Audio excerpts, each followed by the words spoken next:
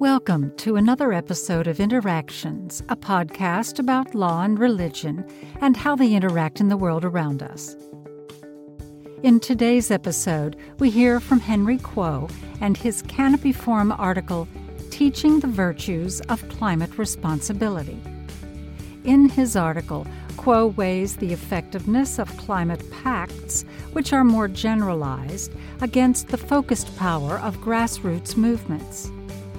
The various difficulties confronting institutional proposals to reverse climate change suggest that a strategy which foregrounds grassroots movements and religious organizations may offer more promising results, writes Kuo, because such movements personalize the climate crisis, making it a concrete matter that demands individual responsibility. Kuo advocates for a climate responsibility enacted from below rather than from above, emphasizing the necessity for religious institutions to organize climate action. The Summa Theologiae of Thomas Aquinas could prove a helpful resource for churches seeking to mobilize for the climate. St. Thomas's philosophy of law focuses on the ways in which law forms individual moral consciousness, Kuo argues, and is helpful in thinking through the legislative and political difficulties behind universal climate action agreements. All this and more on today's episode of Interactions. I'm Janet Metzger. The United Nations Climate Change Conference, COP26, concluded with an agreement that would constitute the Glasgow Climate Pact. Throughout the conference, high-profile figures such as Sir David Attenborough were enlisted to persuade delegates to respond boldly to climatological crises confronting the world. Leaders of various religions met before the actual conference, and many issued important calls for delegates to heed the voices of indigenous peoples and other overlooked communities suffering from climate change's effects. But how effective might this pact be? In what ways can it contribute to efforts resisting the aggravation of climate destruction? And in what ways is it weak? To be sure, expectations going into COP26 were a mixture of hope, urgency, and some doubt that anything substantive would result. Hence, that an agreement was reached at the end was itself an accomplishment. The pact, critically, made some headway in providing a framework for countries to show how much they will cut the amount of harmful greenhouse gases they emit, address the phasing down of the use of coal, provided funding for poor countries to transition to renewable energy, and reaffirmed the Paris Agreement's focus on limiting the rise of global temperature to 1.5 degrees Celsius. On top of the pact, China and the United States unexpectedly agreed to commit to cooperating in achieving the Paris Agreement goals. But ultimately, the result of COP26 was not the impactful change that climate activists and leaders of vulnerable countries pushed for. Until the very last minute, countries, including China and India, made changes to water down the Glasgow Climate Pact. The original language to phase out the use of coal was, at the last minute, replaced at the insistence of China and India with the milder directive to phase down the use of coal. They joined with the United States to secure funding for nations that are more vulnerable to climate change and to assist them in transitioning to the use of renewable energy sources, even though it was less ambitious than activists had hoped. Although the pact had been ratified, it was fragile. An administration change in the United States, for example, could easily unravel any form of global cooperation that is necessary for addressing the climatological disaster to come. In fact, the various difficulties confronting institutional proposals to reverse climate change suggest that a strategy which foregrounds grassroots movements and religious organizations may offer more promising results because they personalize the climate crisis, making it a concrete matter that demands individual responsibility. I suggest that St. Thomas's philosophy of law, which focuses on the ways in which law forms individual moral consciousness, can be helpful in thinking through the legislative and political difficulties behind universal climate action agreements. Our text will zero in on questions 90 through 95 of the Summa Theologiae's Prima Secundae. Some of St. Thomas's conclusions are unsurprising. For example, he notes that human law must be ordered towards the common good, and for it to be effective, it must be promulgated in order to regulate society. Question 90, answers 2 and 4. But law does not simply impose order in society. It plays a critical role in socialization and virtue formation. St. Thomas was aware of different ways of acquiring virtue. Some people are easily persuaded through admonitions, while others require coercion. Question 95, answer 1. In her excellent study of St. Thomas's philosophy and its relevance for today, Mary Keyes describes his thought in terms of negative and positive pedagogies. Law's negative pedagogy strives to restrict evil or vice, and in doing so encourages virtue acquisition through coercion. Unfortunately, much less attention is given to law's positive pedagogy, wherein the law instructs by way of admonition. Generally, law teaches members of society the kinds of actions necessary for virtue. Such teaching applies even to good people, for nobody is entirely devoid of moral ignorance. Sometimes we need law to teach us what is good for society, even if we were not convinced of its social import. Through habituation over time, individuals perfect aspects of their character by avoiding those harms and therefore can achieve virtue. Question 55, answer 1. Key to St. Thomas's legal philosophy is the nature of law. If law were mere suggestions, or simply too general to be useful, a lack of virtue development would result.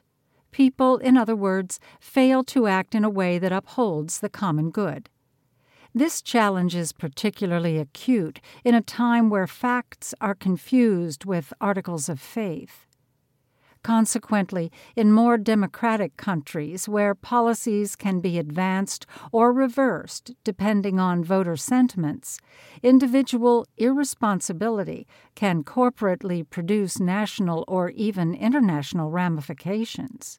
Consider, for example, how during the COVID pandemic, the circulation of misinformation, coupled with people's fundamentalistic maintenance of individual privileges, even at the expense of community health, sabotaged national and international mitigation strategies.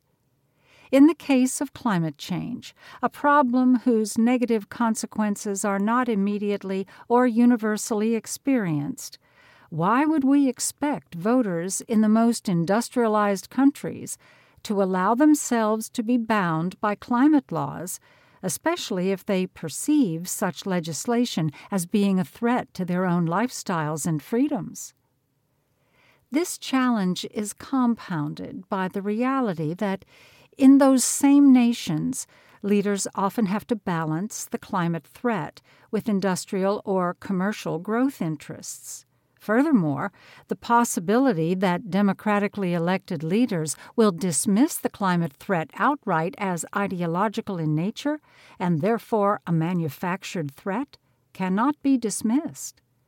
Such a consequential uncertainty in the prediction of climate change's ramifications lead to two general legal approaches.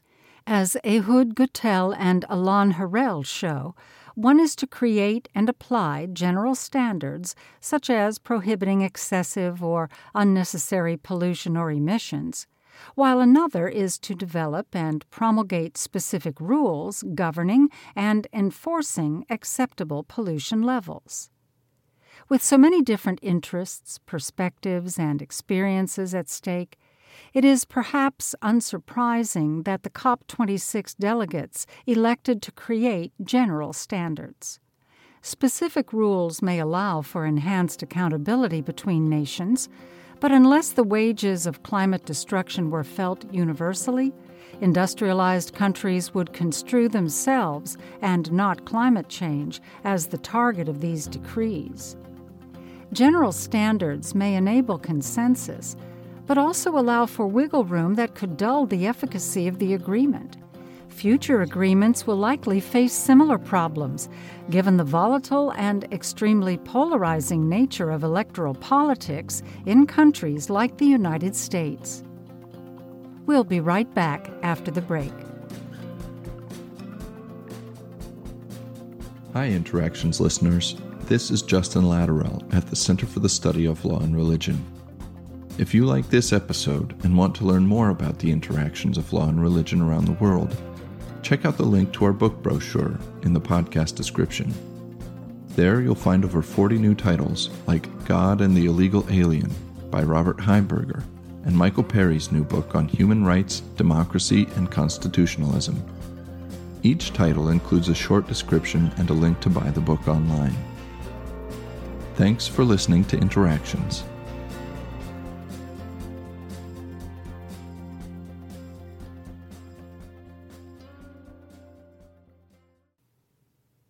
Fortunately, hope is not illusory, even though the way forward institutionally may not be clear. St. Thomas's legal philosophy reveals two important lessons for us in strategizing a way forward for climate responsibility. First, climate agreements risk becoming merely suggestive if they don't translate to law. An example of this is the Kyoto Protocol, which was signed by Bill Clinton's administration, but could not be ratified by the Republican-controlled Senate. The following administration officially pulled the United States out of the protocol in 2001. Without any translation into law, citizens cannot be instructed on or habituated to the criticality of exercising responsible stewardship of the environment and the Earth's natural resources. This difficulty, in turn, shines a light on the criticality of communicating the importance of climate responsibility from below. St. Thomas's confidence in the people's assent to promulgated laws is partly attributed to his historical context, the 13th century, a time when absolute monarchies were politically normative throughout much of medieval Europe. But in our present circumstances, where democratic governments are more normative, the possibility of promulgating environmental responsibility from above or from supranational agreements risks enraging the electorate, especially if those agreements are construed as being unfair to their countries. This makes it imperative for supranational organizations or interest groups to use language that individuals in local communities can accept to communicate the importance of climate change. Here is where religious organizations can play a critical role. Instead of suggesting possible strategies forward, I raise one concrete example of a time when religious organizations and individuals made a difference. Reverend Dr. Ben Lowe is currently Deputy Executive Director of A Rocha International and an ordained evangelical minister who has served as a board trustee or advisor of Christian environmental advocacy organizations, including the Ensemble Institute for Environmental Studies. In 2009, he published his first book, Green Revolution, which connects his personal Christian faith with environmental stewardship and public ministry. Lowe makes several strategic moves in his book that reduce the gap between environmental justice and the preconceptions of his predominantly conservative Christian audience on environmental issues. For one, much of the book consists of personal stories, from Dr. Lowe's teaching in churches and youth groups to his research work in Tanzania. In one of those research trips, he recalls Dr. Butu, a Tanzanian hydrologist, exhorting him, "When you go back to America, do not forget us. You must tell our story to your people." Lowe elegantly interweaves these narratives with both comments on the urgency of climate change and biblical teachings, making it clear to evangelical readers that environmental justice is not just a political or scientific issue, but involves real people who know him and who he ministered to. Don Stover notes that American evangelicals' perceptions on climate change are changing, with younger evangelicals leading the shift away from climate change skepticism. Lowe's book shows precisely why religious organizations and churches need to be taken seriously in the global task of reversing climate change and ecological destruction. Many religious organizations and communities speak directly to individuals and have persuasive power in changing attitudes and perceptions through personal stories. It is one matter for a supranational agreement and individual leaders to emphasize the importance of limiting global temperature rises to 1.5 degrees Celsius, but that number is merely an abstraction of environmental problems. Dr. Butu's exhortation, however, cannot be summarily dismissed as being theoretical. His story not only can reach into the hearts of Lowe's evangelical readers and churches, but can begin the process of allowing for their characters to be shaped towards recognizing environmental protection as a critical space for Christian witness. Such strategies are why organizations like Young Evangelicals for Climate Action, which Lowe still is involved with as a senior advisor, are making critical headway in persuading Christians to not only shed their suspicions of climate responsibility, but to participate in it. And yet, it's not clear that the organizers of COP26 appreciate such grassroots strategies and are willing to provide concrete support to promote their work. Consider how far more delegates representing economic institutions, including fossil fuel-emitting industries, were present relative to delegates from religious groups or institutions, almost all of which were academics, and not grassroots leaders like Reverend Lowe. In order for supranational agreements such as the Glasgow Climate Pact to have teeth and to make a concrete difference in the future, strategies such as those by Lowe and other grassroots leaders are necessary for teaching the criticality of climate responsibility from below.